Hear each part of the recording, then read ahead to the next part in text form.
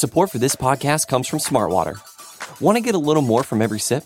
Smartwater Alkaline doesn't just taste crisp and pure, it's loaded with everything you need to perform at your best, whether you're running marathons or boardroom meetings. Elevate how you hydrate and pick up a Smartwater Alkaline today. To learn more, visit drinksmartwater.com. Support for this podcast comes from Smartwater. Want to get a little more from every sip? Smartwater Alkaline doesn't just taste crisp and pure, it's loaded with everything you need to perform at your best, whether you're running marathons or boardroom meetings. Elevate how you hydrate and pick up a Smartwater Alkaline today. To learn more, visit drinksmartwater.com. Survivor 46 is here, and so is On Fire, the only official Survivor podcast, and we have a twist this season. The winner of Survivor 45, Dee Valladares, will be joining us every week. We're going behind the scenes of the biggest moments, the how and the why things happen, and the strategy and analysis you can only get from someone like me, a Survivor winner. Listen to On Fire, the official Survivor podcast, wherever you get your podcast. Hello, world. What separated your deep ball from everybody else? My deep ball, it has a little secret sauce to it, man. Never get too high, never get too low, but just keep moving. The whole story is Carlos never beat me in any kind of sports in high school. The Civil War is officially among us in Who Dey Nation. Welcome to the Orange is the New Black podcast. I'm your host, Ace Boogie, joined by my co-host, Zim Who Dey. Zim, say what's up.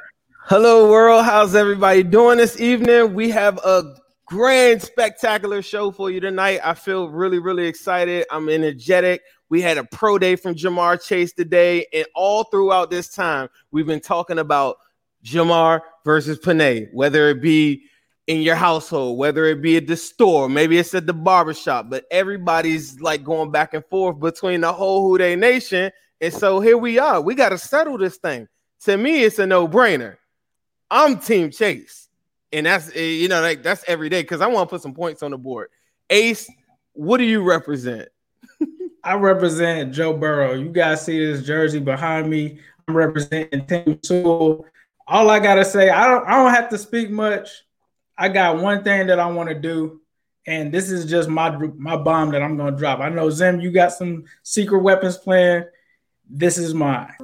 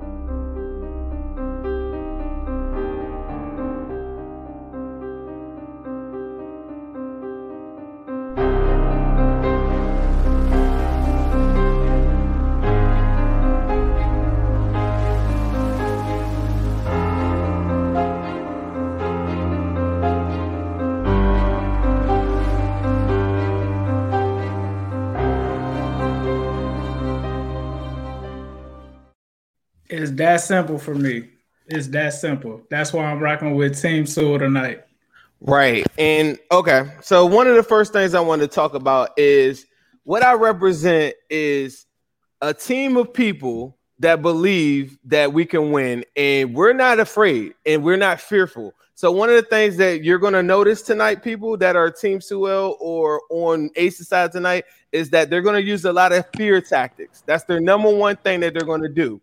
That's why I have an amazing quarterback with us tonight that's going to talk to us a little bit about that type of stuff. But there's some people that are sitting at home saying, well, we got to protect Joe. We got to protect Joe. Let's make this very clear.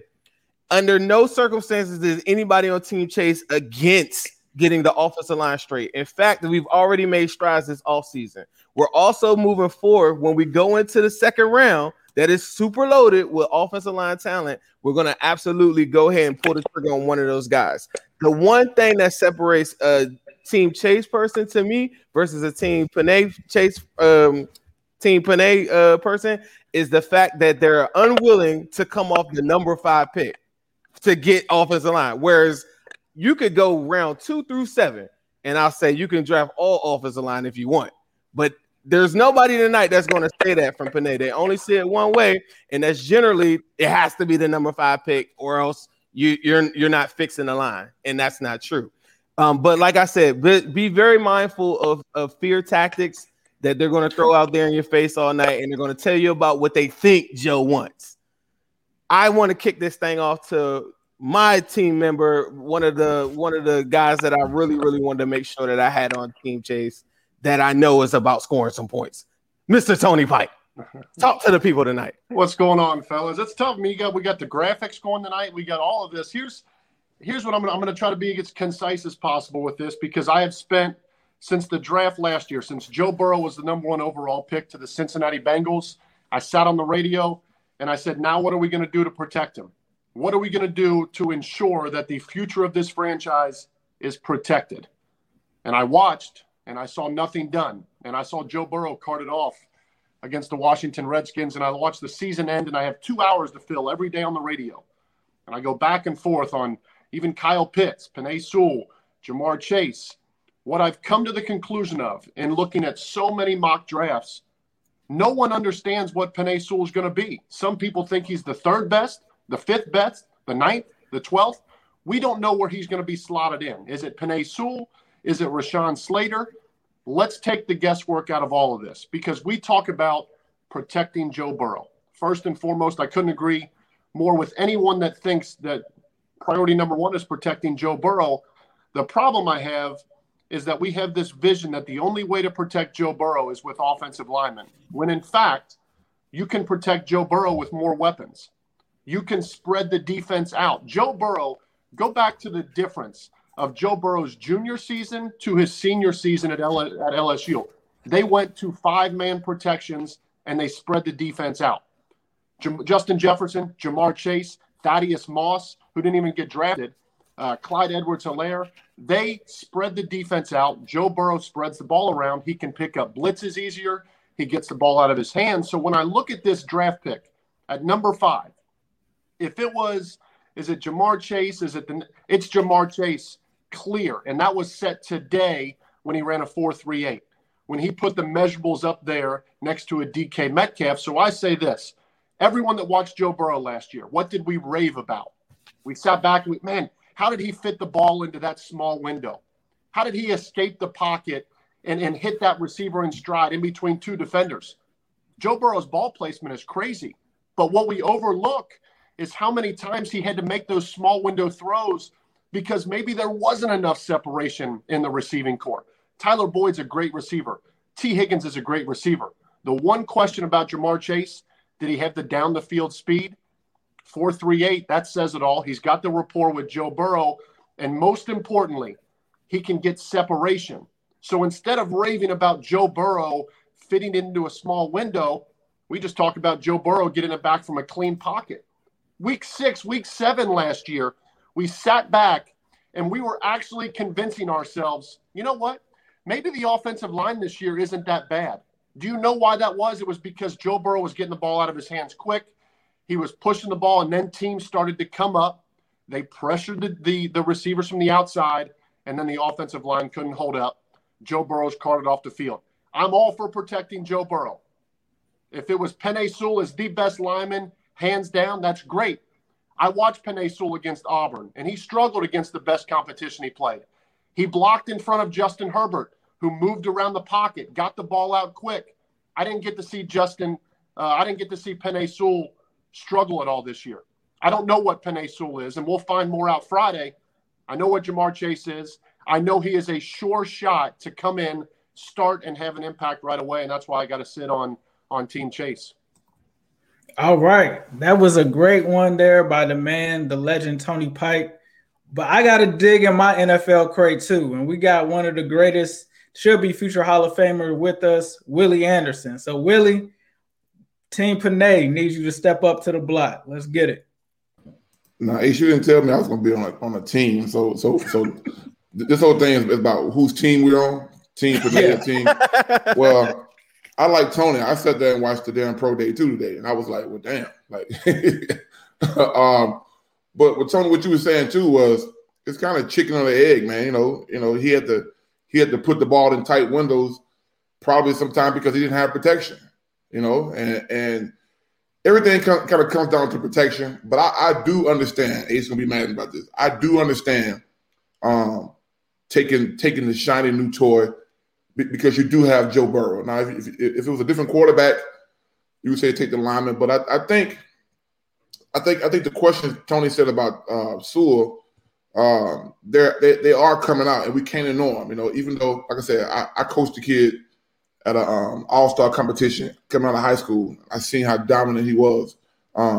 Him and Jackson Carmen, those guys that came out of that class several years ago, up at Nike headquarters. We had him up there, and he was dominant. He came in as a freshman, dominated. So the last time we saw him, he was 19 years old. So any struggles he may have had, he's going against Derrick Brown. You're talking about those guys from Auburn. That's an elite defensive line he's going against. But the thing with, like I say, it's a chicken or the egg. Is do you want to protect him, or is he good enough to play with the guys he got right now to complete the passes? My whole thing with the receivers are, I'm down here in Atlanta, and I watched the Atlanta Falcons give up their whole damn draft, several years ago to get Julio Jones, and he's been dynamic. But they haven't won anything with him, and they struggled the past 3 years with him, and the receivers, all these guys. I mean, you see all these top shiny new targets. These guys are great. I mean, AJ was great for us, but the receiver position alone don't make a great team. I think we all football guys. I mean, if you ask receivers, hell, TJ even said it a couple weeks ago, go offensive lineman. But it's going to be hard to not take Chase off what he did today, off knowing his history. And I was very high on Sewell, and I still am. I just don't know if the Bengals need him right now. Like I said, Ace can be mad at me, but I don't know if the Bengals need him. I just don't know. But they can use a shiny new toy for the quarterback, but you better hope like God that those guys are going to protect him because, year 2 is going to be different. Coming off a knee injury, we've yet to see it. I know all the reports want to be positive. He's doing great. That's all stuff they got to say to keep the fans kind of hyped up. But no one knows, you know what I mean? And no one knows. Like, no one knows how the new offensive line is going to adjust to the new offensive line coach. We as fans are hoping that's going to happen, but you just don't know. I think Jeff Hobson said a lot of times when he and I talk on the phone, a great running game will help any quarterback. Well, a running game starts with having a dominant 5 guys up front that's going to protect the quarterback. And I think, me being a lineman, I want to score points too. Hell, shit. When we in the beginning of my career, we had a hard time scoring points. We got Carson. My job became less hard because I got a guy down protecting now who can get me down the field in 8-9 plays instead of those long, 15-play Corey Dillon drives that we used to have. So having a guy like Joe made our life easier as linemen. I mean, like Carson, and I think Joe makes the lineman's job easier when you got a guy who knows what he's doing and he's telling the lineman in the huddle, "Hey man, give me this time. We're scoring a touchdown." That gives you confidence. Now, again, you got to have the guys up front that's going to give him that time and play together and win those one-on-one matchups. And we just don't know. They may have those guys now. I mean, the guard's still kind of, up in the air a little bit, but they may have those guys. But I think it's still going to come down to chicken or the egg, shiny new toy or protect them. And like, guys saying earlier, there are some really good linemen in the draft too. So, but I do think the Bengals need to fix one thing. Like whatever that one thing is, they should fix that. If it's all linemen, go get linemen. If it's defense, go fix defense. But they should fix one problem during this draft process. And, we could all sit back and wonder what that fix is going to be. Yes, sir. Can I respond to just the Penei Sewell side real quick? Go ahead. Because if you're telling me right now that if Penei Sewell is drafted at number 5, you can guarantee he's the next Willie Anderson, I would take Penei Sewell at 5. Right. The problem is that when we have this discussion right now, the discussion is centered around, I think Penei Sewell can be the guy. He might have to slide in at guard. We'll see how he adjusts after the year off. Are you willing, as a Bengal fan, when you watch Joe Burrow carted off the field last year, are you able to put the future of your franchise day one, if Joe Burrow's out there game one, on a guy that you're saying, I hope he's the guy, he might be the guy, he might be a Hall of Famer, he might be an All-Pro, or am I going to put it in the hands of a guy in Jamar Chase who day one I know can turn that offense into Chase, Boyd, Higgins, Joe Mixon, Joe Burrow, and take the Chiefs approach. When the Chiefs, the year before they won the Super Bowl, they had the best offense in football. They scored points, and then they addressed all the other holes that roster had. They brought in Tyrann Mathieu. They brought in the other pieces. I'd like the Bengals to do the same thing. Go be dominant on offense this year. Fill the pieces as it goes. But there's too much risk in a guy that you hope in Penei Sewell can be the guy when you know what Jamar Chase is and you already know what he is with Joe Burrow because they set records at LSU. But you know, we all watched Pat Mahomes run around for his life in the Super Bowl too because he had no lineman. Had all the weapons in the world, but he ran around for his life. Also, too, the history of top 5 receivers is just not really good. So it's kind of a scary mark there too. I would love to see a breakdown of the top 5, top 10 linemen versus top 5, top 10 receivers, and see which guys actually panned out.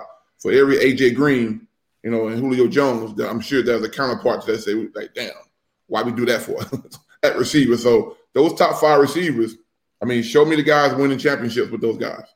You know, where are they at? Top 5 linemen, if he hits home, can change the whole program. With that said, Tony, thank you. Thank you very much for, you know, coming in there. And I feel like that was very, very strong. And I'm very happy to have you on Team Chase. We don't pay that much on Team Chase, but we do offer a shiny ring at the end of the year, and that's what we're going to get. And I'll see you on the float, Tony. Yes, sir. Appreciate it. Appreciate all you guys. Thank you very much for your service tonight, sir. All right, who we want to kick it to next, Zam? I think it's who you want to go with next. Now you're going to have to go to one of my guys, right?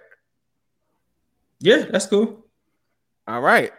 So, with that being said, because he's right above your head, I'm going to go straight to my man, John Sheeran. This is a Cincy Jungle guy, one of our Cincy Jungle guys. He sacrificed his time earlier today. I really, really appreciate you. If you guys didn't catch out his show earlier today or whatever, I caught some of it, like what I heard. I know that he was Team Chase. I could look into his eye, and I know he's a damn winner, and he's ready to score some points. John Sheeran, the floor is yours. Let's go. God damn, following both Tony Pike and Willie Anderson's a tough task, but let's see if I can do this. Because we had Tony Pike on, I don't know if you guys remember that UC offense from 2008, 2009. What I remember from that team, you had Marty Gilliard, Dominic Goodman, Marcus Barnett, Ben Gaduli. Those teams went to an Orange Bowl, a Sugar Bowl. I don't remember any offensive linemen. Now, it's more of an exaggeration, but I think it sets a good tone and a good argument for what the NFL is and what football is now. Like, I think it's more sustainable and there's more potential of having an elite receiving core and a passable offensive line rather than an elite offensive line and just a passable receiving core. Say like they have T. Higgins, Tyler Boyd, they take some type of speed threat in rounds 2 or 3 or whatever just to fill out the room because they do need a body there, and then they take Sewell. I think for the most part, while you're confident in Sewell, wherever position you play in right guard, right tackle, you're confident he's going to be a decent starter, at least for this year and the next coming years. I think your offense is still more or less limited for what it can do unless whatever receiver that you bring in later in the draft definitely hits and becomes an immediate contributor and takes pressure off of the guys in Higgins and Boyd, because I think we saw last year, even when the offensive line was passable, the offense was still more or less limited because you didn't have, even if when you had AJ Green taking the attention of the number one cornerback and taking bracketed coverage from those safeties, you still didn't have someone that could break up off the top and expand the whole offense. And that's where we saw the lack of deep ball production from Joe Burrow. So while if you solidify the offensive line and you, I guess, have assurance in your mind that Joe Burrow is not going to take as many hits and sacks, you still have more or less a limited offense. And that's kind of where my whole argument of, if you're comparing Chase and Sewell, there's a lot of equal things. A lot of things net out. Like, they're both 1A prospects. They're both definite year one starters. They both have high potentials. They both fill needs, and they both have value. But at the end of the day, if you have one first round pick in the top 5, that's one pick and you're taking one player. And I think if everything else is equal, you have to look at, where are you getting the most value? And I know there's inherent intangible value and assurance that, your quarterback has the best possible offensive line in front of you.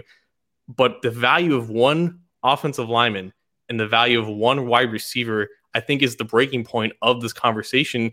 And if you trust the data, specifically from Pro Football Focus, you will find that the best receivers in the NFL now are more valuable than the best individual singular offensive linemen. So that becomes an argument of, if you have a top 5 pick and you have equal needs at one receiver hole and one offensive lineman hole, what is the proper pick? What is the player that maximizes your value? And I think that is what ultimately tips the scales to Chase. Because at the end of the day, like, both these guys are amazing prospects, and it feels silly to kind of just, tear down Sewell while at the same time as building up Chase. That's not what I'm trying to do. I want to give Sewell all the credit in the world, and I want to say that if he's a Bengal, then he has value on this team. But I think at the end of the day, this is just one player filling one need, and you have to maximize the value of what that player can become. And I think for what the NFL is now, with how teams are successful, like, you need an elite receiving core. You need an elite pass catching arsenal around a good quarterback more than you need an elite dominant offensive line. It didn't used to be that way, but that's kind of how it is now. And you can't be terrible at offensive line. We all agree with that. We all know that they have to address the offensive line after the first round, after they take Chase, if they go that route. But you don't need the elite offensive line. Like, you kind of do need an elite receiving core. You definitely need speed to threaten those defenses. All right. So John Sheeran just brought the smoke. So I got to go and dig into my bag. And we got to go with the Wright report. We're bringing on Malik Wright to the table. Represent Team Sewell, Malik. Hold on one second, Malik. I got you. Sorry. You got to unmute. I'm on mute. Wow. I can't use the internet today, I guess. No, all you guys made a great points. And, I certainly can see scenario. And keep me like this, actually, guys. I want to see everybody's facial expressions, especially because James called me out on Twitter earlier. So I want to see everyone's facial expressions when I say what I have to say. But I certainly see everyone's points that everyone's making. I certainly, you can make a case for drafting a guy like Jamar Chase. I mean, he's hard to pass up on, especially with the rapport that he has with Joe Burrow. But I'm not going to talk about Joe Burrow, what Joe Burrow can do, because we all know how great of a quarterback Joe Burrow is. We know how amazing of a prospect that we think a guy like Jamar Chase is going to be, or Penei Sewell is going to be. I'm going to talk about a fact, right? I want to talk about a fact. And the fact is, the organization has failed to, solidify the offensive line since Andrew Whitworth and Kevin Zeitler walked out the door. That's a fact, right? So we can sit up here all day and we could say, hey, you draft the offensive lineman in the second round, and that's an argument that I hear a lot of people say that. They tried that already, right? They tried that with Jawan Taylor. They tried that with Cody Ford, and teams came up and passed them. Listen, we can hope and pray and say, you know what? A player is going to be there in the second round, and damn well, the player really might be there in the second round. But one thing's for sure, two things for certain. The Cincinnati Bengals, starting last offseason, they have shown a willingness to go out there and pick up a wide receiver. They were involved in the DeAndre Hopkins. They were trying to trade for him. They were in on Kenny Golladay this year. Can the same be said about the offensive line, though? No, it can't. The same cannot be said about the offensive line. The fact of the matter is they have failed to protect. They failed to protect Joe Burrow last year. Andy Dalton's last few seasons here. It's a fact, Zim. I love it, but it's a fact. They failed to protect Andy Dalton his last few seasons here, and he was a whole different basket case. But when you look at when the Bengals were making the playoffs on a consistent basis, it was behind a stable offensive line. So I'm not talking about right now. I'm not thinking in my mind like, you know what? Yeah, the Bengals can draft Jamar Chase and do this, that, and the third. I'm thinking about what the organization is not going to do because of what they have shown me that they're just not. They're not willing to do. They're not willing to go out there and throw, pay top dollar for a Trent Williams or whoever the top tier tackle might be. And the fact of the matter is, we all sitting on this show can say for a fact that Joe Burrow could take this team over the top, and I'm sure we all believe that, right? Well, he can't take the team over the top if he's lying on his back. And I rest my case. Oof. All right, Malik. Well. Appreciate that. I think it's only right. It's Speaking of Wright, Malik, right? Since he just said that, my man James Rapien called him out early on Twitter. What was this about, James? What was the call out for? Oh, I don't know. Just making sure Malik's ready for what's about to happen. Right. And it was a good argument. And he isn't. He's about to lose right now. I mean, we could talk about the Bengals sucking in the draft for years. How they passed on Tyler Lockett in round 2 a couple years ago, forgot to address that position, cost them after Marvin Jones left. I mean, they've been bad. The Ross pick was bad. I was the champion of that, right? And it's just because they got it wrong in the draft, I'm not letting the past impact the 2021 NFL draft. I don't care what they did in the past. It doesn't matter. Here's what I know. Jamar Chase is a better prospect than Penei Sewell, period. He should be higher on the Bengals board. I think he's going to have more of an impact in year 1 because Penei Sewell's probably going to play guard in year 1. And I can find a starting guard at 38. You can name about 10 of them. So there's going to be someone there in the second round that they can find. And that's really my argument. It's about value. If you take Chase at 5, you're still going to be able to do what we said was the minimum and what I said was the minimum when this offseason started for the Bengals. Make sure you can keep Joe Burrow upright. I get it. They didn't get Joe Tooney. They didn't get a Matt Filer, who they certainly should have gotten. They only brought in Reef, who I think is an upgrade at right tackle. We all agree there. But overall, the value in this draft, offensive line-wise, isn't 5. It isn't. If you pick Penei Sewell at 5, that is not maximizing the value because you're going to be passing on a better prospect. I promise you, you look at 38, there's going to be an offensive lineman that's probably near or at the top of your board, maybe multiple offensive linemen at the top of your board. And guess what? We know the Bengals love to trade back. They might be able to trade back from 38 to 44 and still get the offensive lineman they want. And by the way, they've done something that they're not going to be able to do otherwise, which is give Joe Burrow a wide receiver 1. Now he has a trio of all-stars to throw to, and that's what LSU did. That's how they went 15-0. He was throwing to all-stars at wide receiver. We saw it with Terrace Marshall.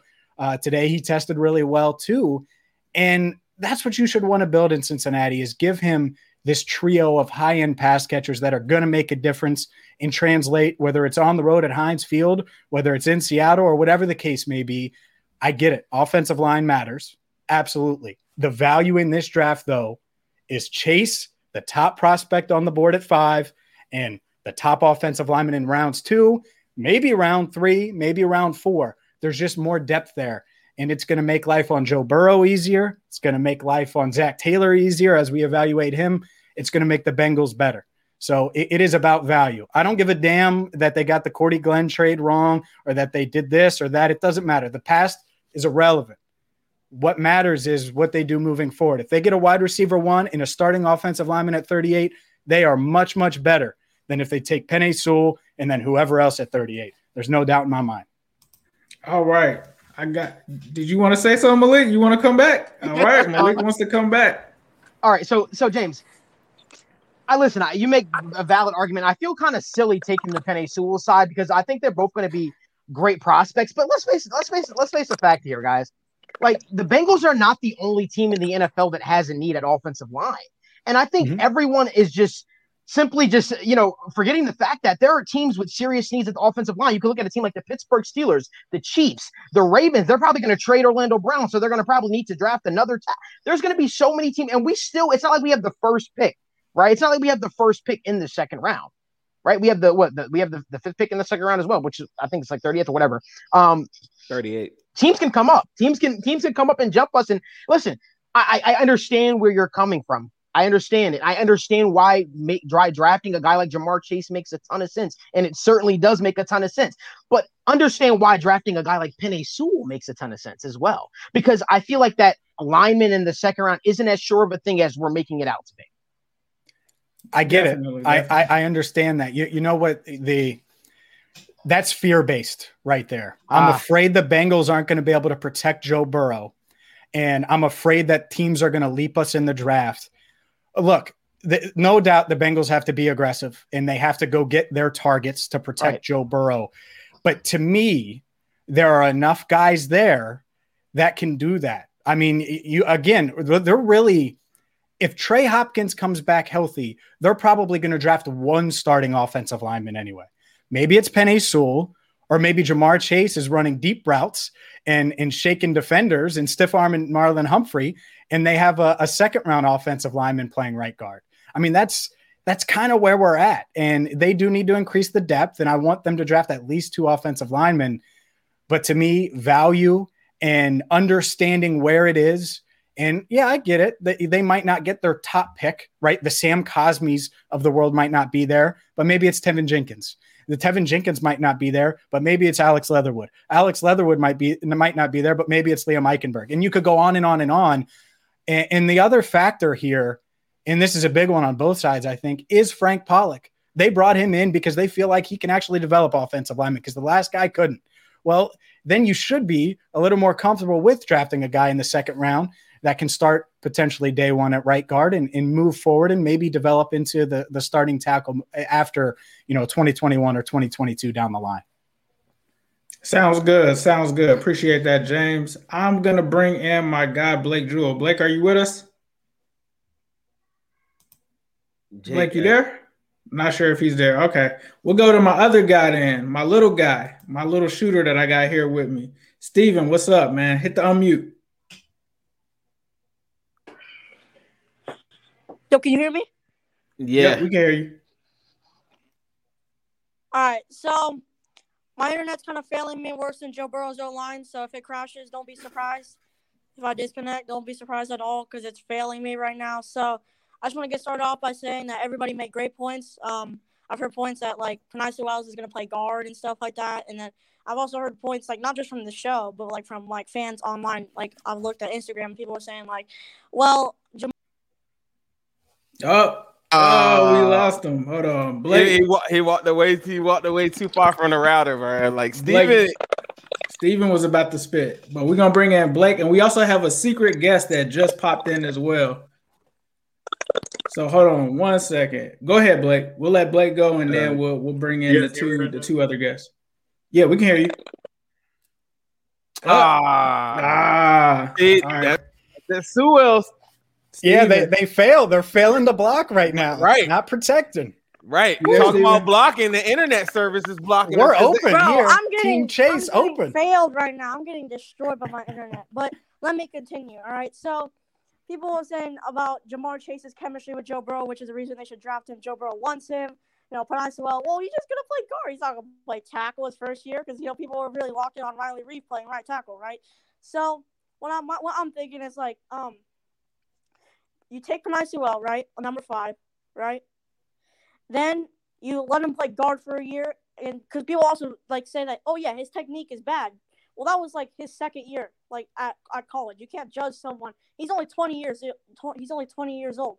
So you leave him at guard for a year, right? You let him use his run mauling abilities, right? You let him develop under Frank Pollock. And people forget, Riley Reef only is under contract for 1 year. So we're going to have a tackle need and a guard need going in the next offseason. So after this season, Riley Reef's most likely gone. He's 31. I don't think the Bengals are going to keep him at all. So you kick Panay Sewell, who's developed under 1 year. He has a year of experience under his belt and development under Frank Pollock. You kick him out to right tackle. And then you can address guard next year, assuming we have a high pick again, because I don't know. I don't trust Zach Taylor personally. That might just be me.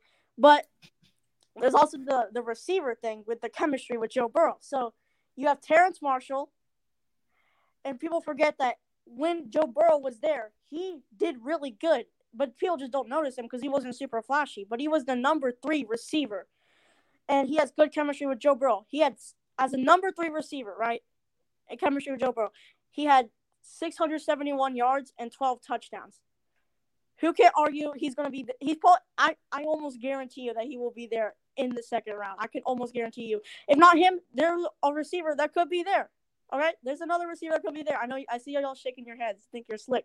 There will be a receiver there. Okay? And who said, hey, we can take late round picks and we can trade up. I mean, we're not even going to use them anyways. Knowing us, we're probably going to use it on that kicker from Florida. I doubt we're going to even use them. We're going to use them on Drew Sample 2.0. So we might as well just take those picks and we could trade up. But, I doubt that. But still, if Terrence Marshall isn't there, there's plenty of other receivers that are there that are just as good.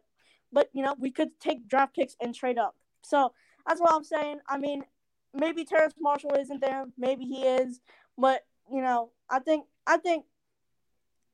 with Penei Sewell, you leave him at guard, it fills up our O-line, right? You have Trey Hopkins at center, and our guards are Quinn Spain and Penei Sewell, left tackle Jonah Williams, right tackle Riley Reef. So we have our whole O-line filled out, assuming nobody gets injured.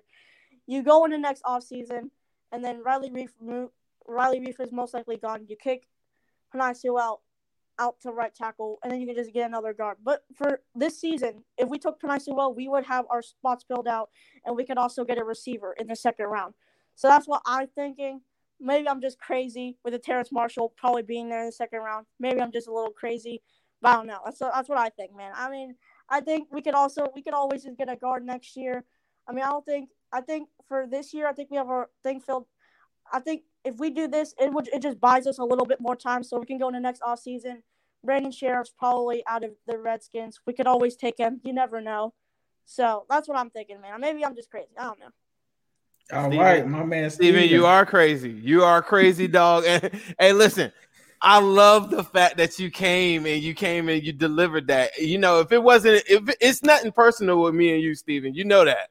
But you know, I just gotta tear you up for it. But you know, I got secret weapons and everything on my side over here too. So, Ace, what were you saying? You said, what was I saying? Yeah, we just brought in the secret weapon. He just joined us. The man, the legend, Joe Goodberry has entered the chat. Joe, what's up, bro? What's up, fellas? How you doing? Pretty good, pretty good. Joe, I'm surprised you're not wearing any armor, Joe. It's a civil war, man. Joe, I had to bring you out of retirement for this because there was so many people ganging up on me. I felt like I was getting beat up online. And I had all these people that said, Zim, why don't you believe in linemen? And I love offensive linemen. I love the big boys. I love Willie Anderson. But like Tony Pike said earlier today, if you're not telling me that Willie Anderson is getting drafted at number 5, if he ain't Willie level, then I don't want him. What would you say to a Penei enthusiast right now? I would say, of course, everyone knows they need offensive linemen. I mean, this is not a secret. We've been talking about it for 3 years, if not longer. I think you have to step back and look at one thing. And I know, like, you go to Bengals.com or something like that, they'll tell you Frank Pollock's a big addition to this team. And I don't think we can undersell that. You guys are giving me an opportunity to rag on one of the biggest problems this team had the last 2 years, and that's Jim Turner on the offensive line. Willie, you know, and I know you know, and I know anyone else here that knows, he was horrible. He was so bad. He was telling them things they should not be doing. He was having them out there go play this technique, and guy get beat using that technique. On that play, on that sack, Quentin Spain shouldn't have been as bad as he was last year. There was times Jonah Williams should not have been as bad as he was. And I thought Jonah Williams was good for his first year playing. He just needs to stay healthy. But a lot of these guys could have been so much better than they were last year, in the last 2 years. And I'm not saying they're automatically just going to be better because Frank Pollock's in there, but they should be a lot better. Even if it's just marginally better, this offensive line as a whole is better. It doesn't take a superstar addition to get this team from a bottom 5 O-line to just maybe like 16th middle of the league. I think the coaching does that. I think getting rid of Bobby Hart and bringing in Riley Reef can do that. Yeah, he's 32. It's a 1-year deal, so you still need a tackle for the future. But right now, if you were to line them up, they really just need a right guard. And Willie, you know, you've played with guards that were 4th-round picks, 3rd-round picks, 2nd-round picks. That's where they go. Oh, weeks. They go in the 2nd round. They go in the 3rd round. You get really good starters day one. And I bet you, looking at this class, there's going to be starters from guard that are going to be taken in round 3 and at the top of round 3. And you can plug them in, and you're going to get better play at that right guard spot. And there's your 5 guys going forward. So to me, we can't undersell the addition of the offensive line already, even though it's still not going to be a good offensive line. I still think at best maybe we're average. And at the same time, undersell how bad they were at that 3rd receiver position last year. We love AJ Green. He did a lot, but he could not run anymore last year. They threw him 104 passes. You look at next-gen stats, he was last in the league in yards per separation out of every receiver in the league. He caught 45% of his targets, last in the league. You just add someone that's a top 5 pick, number 1 receiver in this class that can do anything and everything.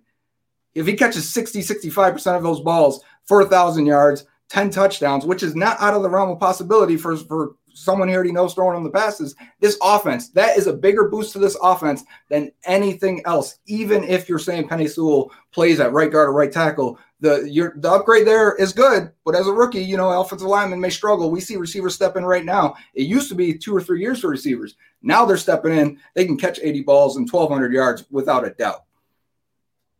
Definitely, definitely. That man just came in like Thor in Wakanda real quick over here. We got my man Blake Jewell. Blake, are you with us? You guys hear me right now? Yeah, we can hear you. I've been having some technical difficulties over here. Man, he was crispy earlier too. That's the messed up part about having a live show. We apologize for this, people. It is very tough to get this many people on one panel. I'm so glad that everybody is here tonight. Who Dey Nation. We doing this thing, and it's crazy that we're all coming together to have this event right now. I feel like it's an event. This is fire. Let's go, Blake. All right, so I've heard a lot of good points today. I think the thing I want to say first is I'm not in any way anti-Chase. I think Chase is a phenomenal prospect. I have him as the 3rd overall prospect in the draft. I have Sewell at 2, and I think one of the big reasons I've kind of started off being on the team Sewell or whatever was, last season Joe Burrow was sacked 32 times, which was the 11th most in the league, and he missed 6 games. So I think taking that into account, I think, going into the season, everyone involved in Bengals coverage was kind of like they need to get as much protection as they can. People were talking about getting Joe Tooney, Brandon Sheriff, all these people.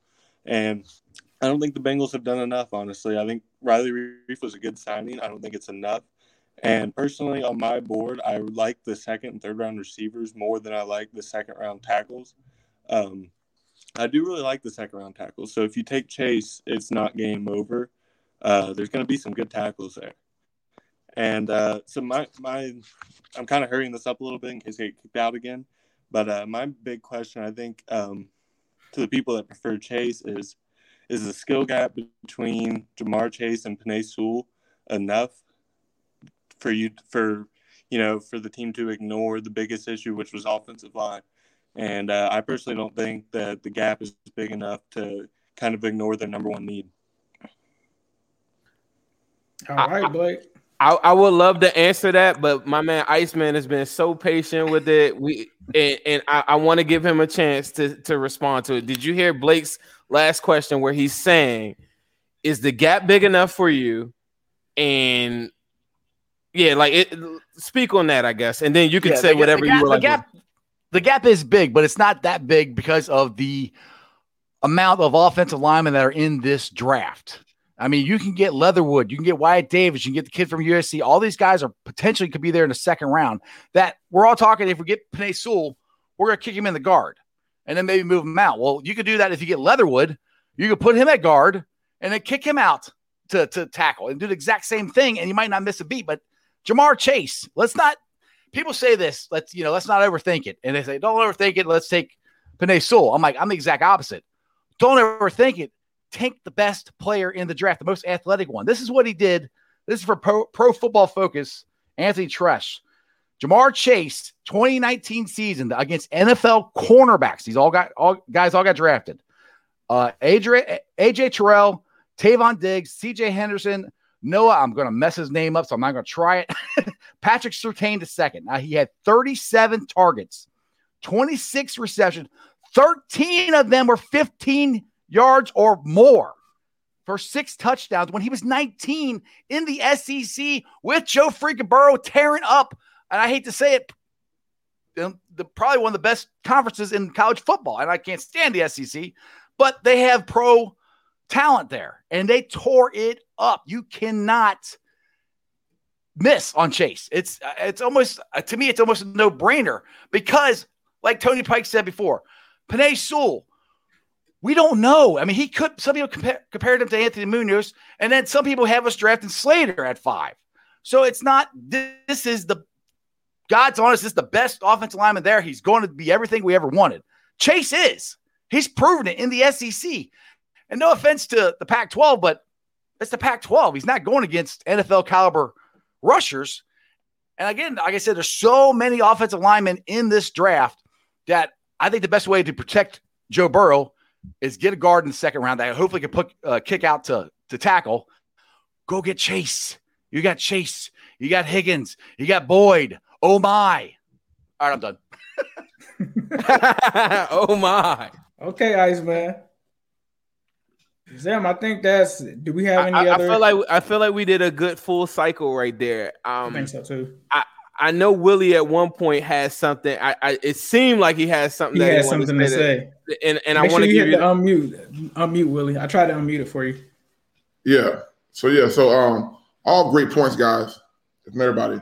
But as myself and my former teammates, we all said in our group text, from forever in this division, like fans get caught up in the outside guys. Yes. And I mean the outside guys. And for years, the Bengals have always had the outside guys. We've had Carl Pickens and Darnays and Chad Ochos and TJs and Chris Henrys and all the flashy. We've had some of the top receivers in the game, like past 20 years. Was one in the AFC North. They used to be the old AFC Central. I was talking to Brian Simmons today, and I said, linebackers in our division linebackers in football don't wear that damn neck brace you used to wear on your neck. I said, because they're not facing Eddie George, Jamal Lewis, Bettis, Corey Dillon, and all these damn brutal guys. But still in that league, the Ravens defensive line still wins them football games. Pittsburgh still is front, whatever they got, front seven, still wins them games. The Browns got good this year because Myles Garrett can wreak havoc, and other guys around him play pretty good.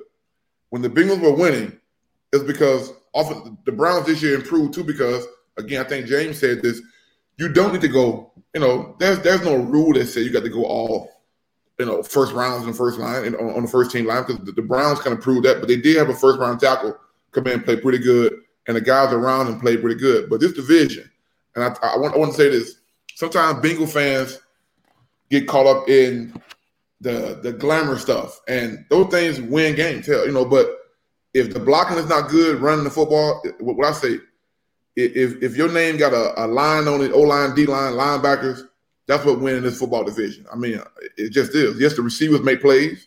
Ben had the young rookie last year. They were red hot, but something went wrong when the O-line couldn't protect them anymore. They couldn't run the football anymore, and it just went dead. So I'm not saying don't get chased. I'm just saying we got to get to a point where we build up our big guys. Like we got to start out toughing guys and have a great quarterback. Our D-line, O-line got to be out toughing the other guys because if those guys get pumped year in and year out, I mean, Joe it'd be an average Joe. I mean, I'm sorry. You know what I mean? Because and that's for me. That's the thing that I do like about Panay. Is he the best technical prospect? No. But he is one of the most physical. And when I watch him on film, he looks like a guy that wants to play in the AFC North. Some of those other guys that we're talking about in the second round, I'm not so sure. So I want a guy that's going to be going after Myles Garrett's head. I don't want a guy that's just going to let Myles Garrett stand him up and throw him into the backfield. And that's really honestly the reason why I love Panay so much is the aggression that he plays with on film. I'm not here to argue with that at all. It's just for me, who was that? Well, actually, I am here to argue that. But who was that? Who was that said, like what is the gap, like between it? It's not even for me that Chase is just marginally just so much better as a prospect than any wide receiver that I've ever seen. But he's way better than every wide receiver that I've seen in this draft, and he fills a need that we currently need. Right now, on the Bengals offensive line, as much as people keep on bringing up Riley Reef and what you don't like about Jonah Williams or whatever, at least it's something. What is your plan from a Penei Sewell enthusiast to fill in 110 targets that you just gave away from losing AJ Green? Is that Mike Thomas? And then if it's not a number one guy, right? Are you going to go out on a limb and say, look, we're going to risk putting out a second round, third round guy that we think might work out. We're not sure. We might go get a free agent guy or whatever to get out there. And then anything that we could have maximized from Tyler Boyd, anything that we could have maximized from T. Higgins is now lost in the sauce because this third guy that doesn't get any separation, and you're back to square one, which you just went through with AJ Green this past year. That's my number one thing. So one thing I want to say is this. This is my hot take. You just said Jamar Chase is by far wide receiver one, right? To me. What if I said that Kyle Pitts is wide receiver number 1? You got a 6'5" guy who's 240 pounds, runs the 4.4. When I talked to Willie before, he said if you're picking a wide receiver in the top 5, he's got to be a freak of nature. I think Kyle Pitts fits that bill. I feel like Kyle Pitts fits that bill, but when I look at the Falcons, I just think like if Kyle Pitts is there or whatever, some weird. Yeah. I know it's unorthodox or whatever. If they don't go quarterback and move on from Matt Ryan, I think it'd be distasteful for them to just say, okay, Julio, we're going to move you all the way. We're just going to get rid of you and bring in this rookie wide receiver. It doesn't really make sense from the value standpoint with them, opposed to coming here where we're saying, here are your 110 targets. If you bring Chase to their lineup, it doesn't even make sense for them, but Kyle Pitts does, because if you bring Chase into their lineup, now you got to figure out where does Gage, Julio, and Calvin Ridley, how do you split up all of those different targets? Now the value of drafting Chase in number 5 is now lost. And that's where Pitts comes in to me. And I don't even think Pitts is on the board. I really think it's going to be a Sewell Chase situation. Malik, you are shaking your head. I would love for you to respond to that. Yeah, sorry, I had to unmute myself. I know for a fact that Kyle Pitts will not be drafted by the Bengals at pick 5.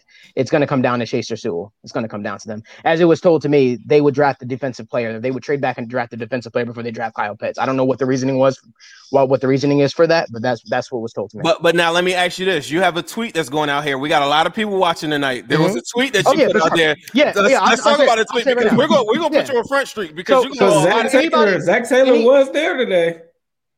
Okay. Okay. Is that a smoke screen? Yeah. So tell me about the tweet, because if anybody wants to get in on this action, I got a good bet for you guys. I'm willing to bet you guys. If Kyle Pitts gets drafted by the Cincinnati Bengals, I will buy 2 tickets and a jersey of your choice, to any new Bengals jersey of your choice. That's it.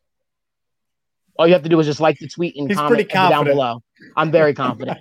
Just like I was very confident. Everybody was like, "Oh, Joe Tooney, Joe Tooney's there." They were never going to pay. I agree. They were never going to get up in that ranking. Listen, and I just want to touch on the Joe Tooney thing for a quick second.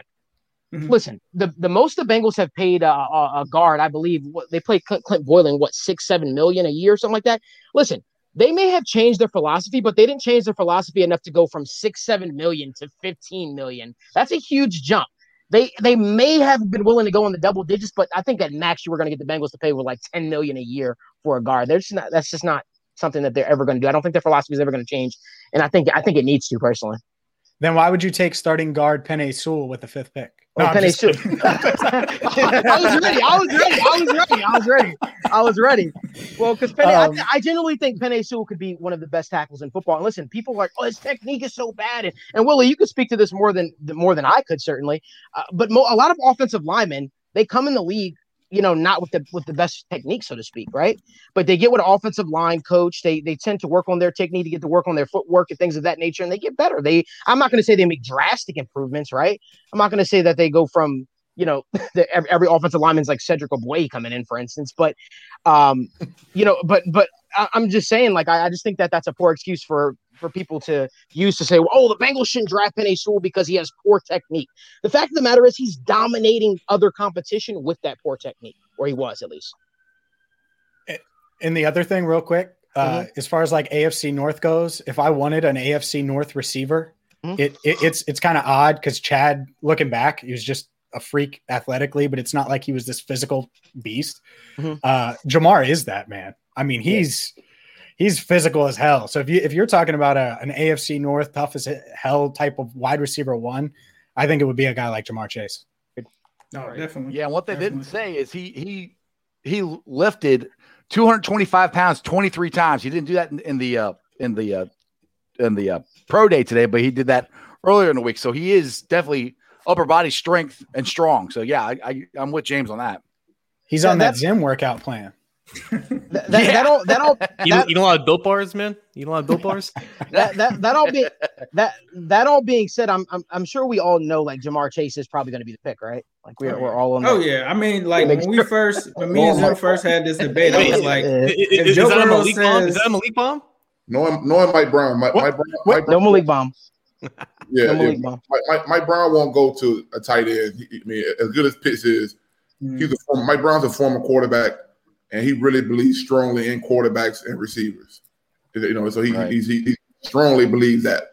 If you look at his history and what he believes in, that's kind of the reason why in the past they never really looked at the guard position like that, because he thought, look at it, he always paid us tackles. He paid the tackles. Right. Because he thought the league was built on having dominant tackles, but even though now the league's kind of changed now, you need really good guards in the middle of the quarterbacks, because guys fall on your damn knee. You know what I mean? But I don't see Mike Brown taking a tight end or passing up Chase. John. One thing people. Oh, God. Sorry. Oh no, go ahead. I'm sorry. I was just gonna say one thing people forget. They're always talking about Whitworth and everything, but Whitworth was a guard when they first drafted him. So I mean, they've done it before. That's why. Yeah, he was never a guard. He was never a tackle. He never played guard. They had him at guard though. They played him at guard. They played him at guard. No. Willie was there. Yeah, go Willie. Yes, people wanted him to be a guard coming out of college because they didn't think he was athletic enough. He hated that shit. So he only played guard when 2009 when Collins, a couple guys got hurt. 2009 or 10, he played guard for like a year, half a year. But then he immediately went back upstairs and said, "Hey, I'm not playing. I'm not a guard." He's right back in town. I guess my point is he did play it one time. Kick him out. Yeah. Right. I guess my point was he did play it at one time. That's what they could do with Leatherwood. Sorry. Right. And to me, that's what a lot of people are saying. I think if it were me in the draft, I'd double down at a couple spots. We talked about second round, third round, having these guys just fall down, right? There is no value. Anybody that's sitting here tonight that's saying that Sewell year one going to guard and then future whatever, like that's not a top 5 pick. I don't even personally. If I'm drafting a tackle at 5, he better start day one, and he better play, and he better never, and Joe better not get touched. And if John played left guard for a whole year. Okay, rookie year with Tony Jones at left tackle. Then the next year he moved out. Okay. But this is the thing. When I come back in the second round, I'm gonna have that same option all over again. So it loses the that's where you lose me at. Well, it's like sorry, Tim. And that's the thing with you and I, we've talked about it a ton. Like you can do both. That's the beauty is this draft really does meet the Bengals needs extremely well. And I want to do both. I want to protect Joe and watch him throw 52 touchdowns because that's going to be really fun to cover. And I think Chase can help him get there. And I think the offensive line can be good enough to do it if they make the right picks in the mid rounds. We just need another edge rusher as well, though. Let's not Yeah, we need another edge rusher. John, Chase can do that too. You're sold. You see him? No, but I gotta ask. I never. Joe, who is your favorite edge rusher in this class, or a guy that in the later rounds that you got your eye on? I'm curious. After Joe answers that, I want to hear John's version of that too, and I want John to close it out too because we're getting kind of long now. You don't typically get good edge rushers third, fourth round. If you first, second round is really where they go because they get pushed up at least a half round, if not a full round above where they probably should be graded. But I think, I keep doing the simulations. Ronnie Perkins out of Oklahoma keeps ending up there in the top round too. And I think that's part of the issue here is like we want to map it out, right? And say, okay, O-line, wide receiver, O-line. You get to that second round, there's going to be players there that you do not expect to be there. And you're going to go, all right, we got to rethink this out. Is there going to be a wide receiver there in round 3? Is there going to be a wide receiver there or an offensive lineman there in round 3 that we like? And in that very likely scenario, I think I feel much more comfortable taking the guard in round 3 if that's where you're at than a wide receiver that I got to throw 80 targets to in round 3. I mean, that's just the chances of that guy coming in as a rookie in round 3 is very low to get a receiver there. I think you could end up going Chase, a Ronnie Perkins, and then a Ben Cleveland out of Georgia in round 3, and then you plug them in at right guard, you're good. Step back. There's your offense. Let's roll. Right. And think about the pool, though. It's a specific type of wide receiver we're looking for to take the target. So one of the things that I talked to about Ace off camera is the pool of wide receivers. The guys that I like the most, the Elijah Moores of this draft or whatever, I'm not so sure they can consistently win on the outside. So that's what I wanted to say on that point. I thought that was a really good point, Joe. Thank you very much, Willie. I know Willie had to go take a quick smash break, but he it's all good. John, please tell us about, what do you want to close out with this, and anybody that has any thoughts on this debate that we're having through the Houday Nation. I mean, this is draft season, so everything's hyperbole, and everyone just wants to get their point off and just belittle the other player to a certain degree. And I think that's unfortunate because at the end of the day, these are two really good football players who succeeded at a high level at just 19 years old. And also, like, a lot of people just look at it from like a 1 year standpoint, whereas the Bengals have a definite one hole at offensive line, just like they have a definite one hole at receiver. But both of those holes are long term. Like they need a starting right guard and they need a right tackle in the future. That is the allure of Panay, because at the end of the day, you're drafting him to be a tackle. He's not going to be a guard forever, even if he's just at a guard right now. So that logic still makes sense, and you can still abide to it. And it's ultimately what should keep Panay in the conversation up until the draft. But I think it all goes back to the same point. Like, if you're just taking one player with one pick, I think that is what the argument has to be.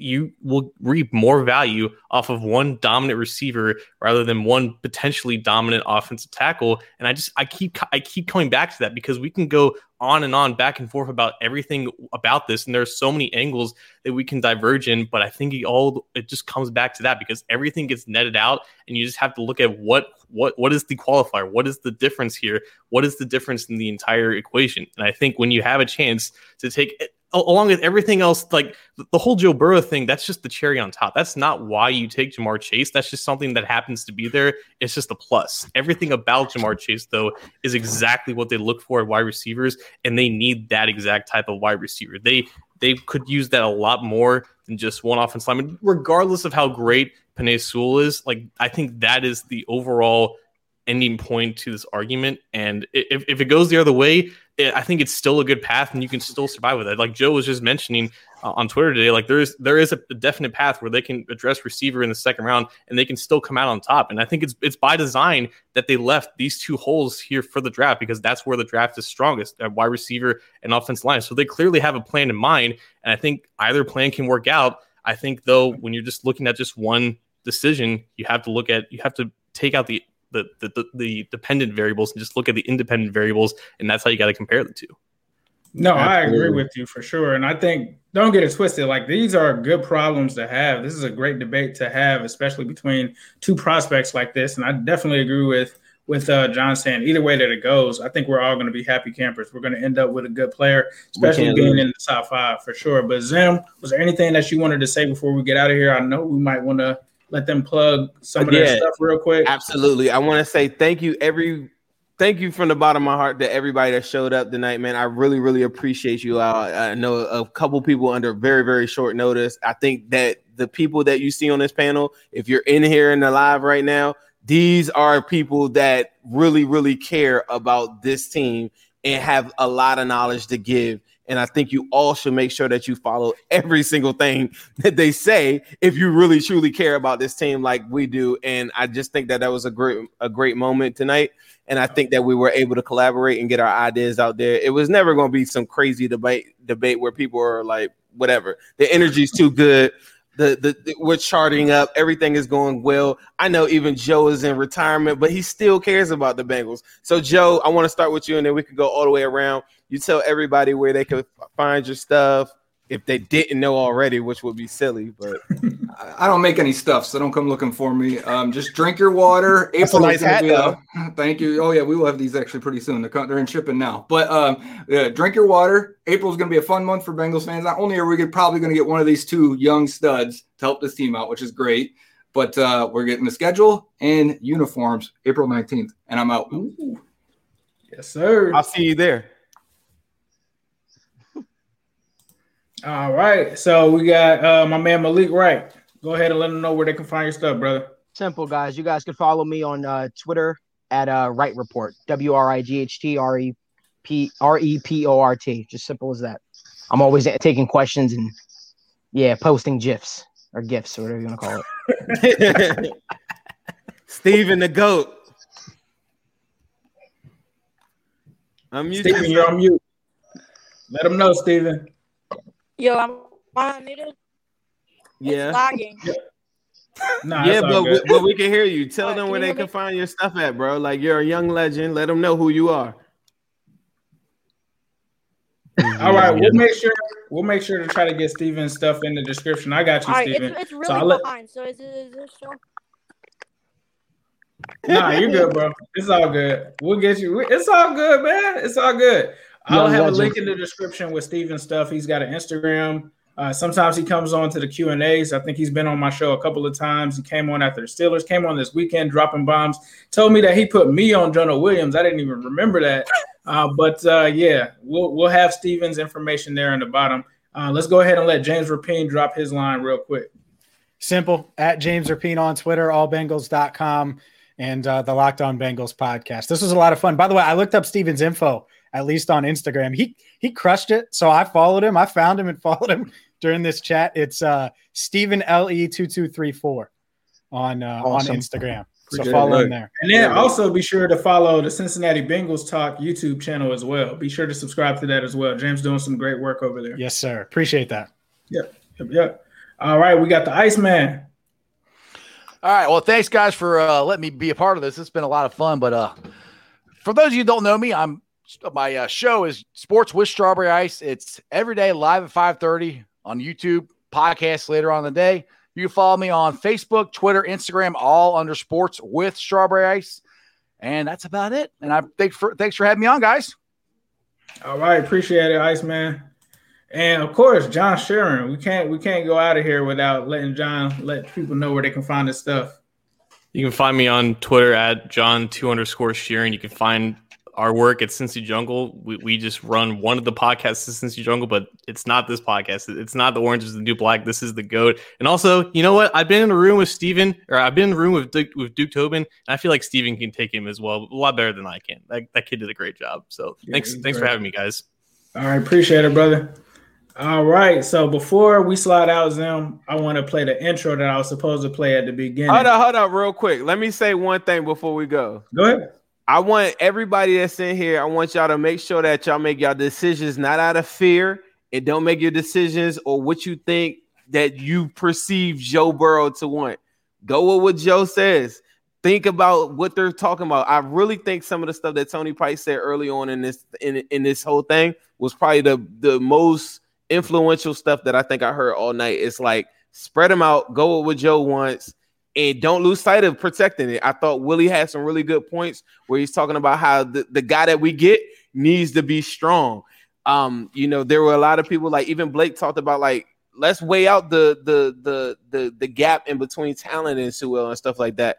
And if you feel like Sewell's a slam dunk, like I said, I want a guy like come in day one and he starts to tackle. If he starts to guard, like Willie said, then so be it. Like you got the guy for the future. I feel really strong about our current line right now with Riley Reeve. I feel really strong about Jonah.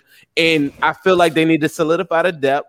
And then when you start looking into this draft, if you're a Penei Sewell enthusiast, there are a lot of guys in a normal year that I just don't feel like will be there in the second round that will be there. There are a lot of guys that will fall in the third round that will be there that normally aren't. And like James and John were saying, the Bengals in this offseason have left these holes in there for a reason.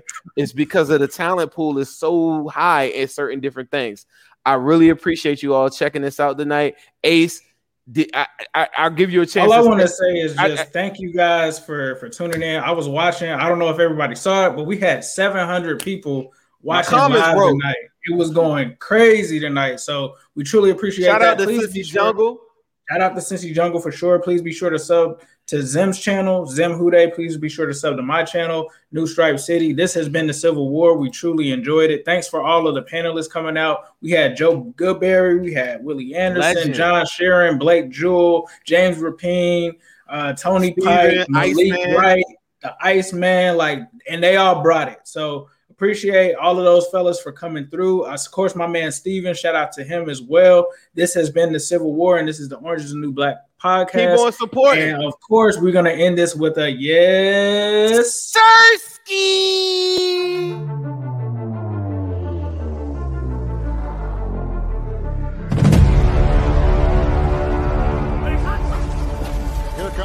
Here comes the quarterback, Burrow, looking for a clock, and he got it up in the front by Hopkins into the end zone. Touchdown! Wow, Skipper called his own number and streaks. What do you feel like after a loss like today? Yeah, frustrated. There was a lot of plays he was running for his life. Burrow fakes little RPO action. He's going to run for the first down. Burrow. He was getting hit, trying to get the ball out of his hands. Burrow on 2nd and 10. Collapses around him, goes the pocket. He loses his helmet, and he is sacked. You guys already know. I'm Team Tool. I want what's best for Joe Burrow and what's best for him long term, and I want Joe Burrow upright. We need a fighter. Take a sack there, then the game's over. 3rd and 2. Burrow. Flag. It was Kendall Fuller. I got to put our guys in a better position. You need your best receivers out there. To me, it's a no-brainer. I got Chase at 5 just so I can thrive, just so I can stay alive. If it's Panay, no way. It's Chase at 5. Play the game how we expect it to be played. I think our focus needs to be we got to play better when we're on the field. That's what frustrates me the most.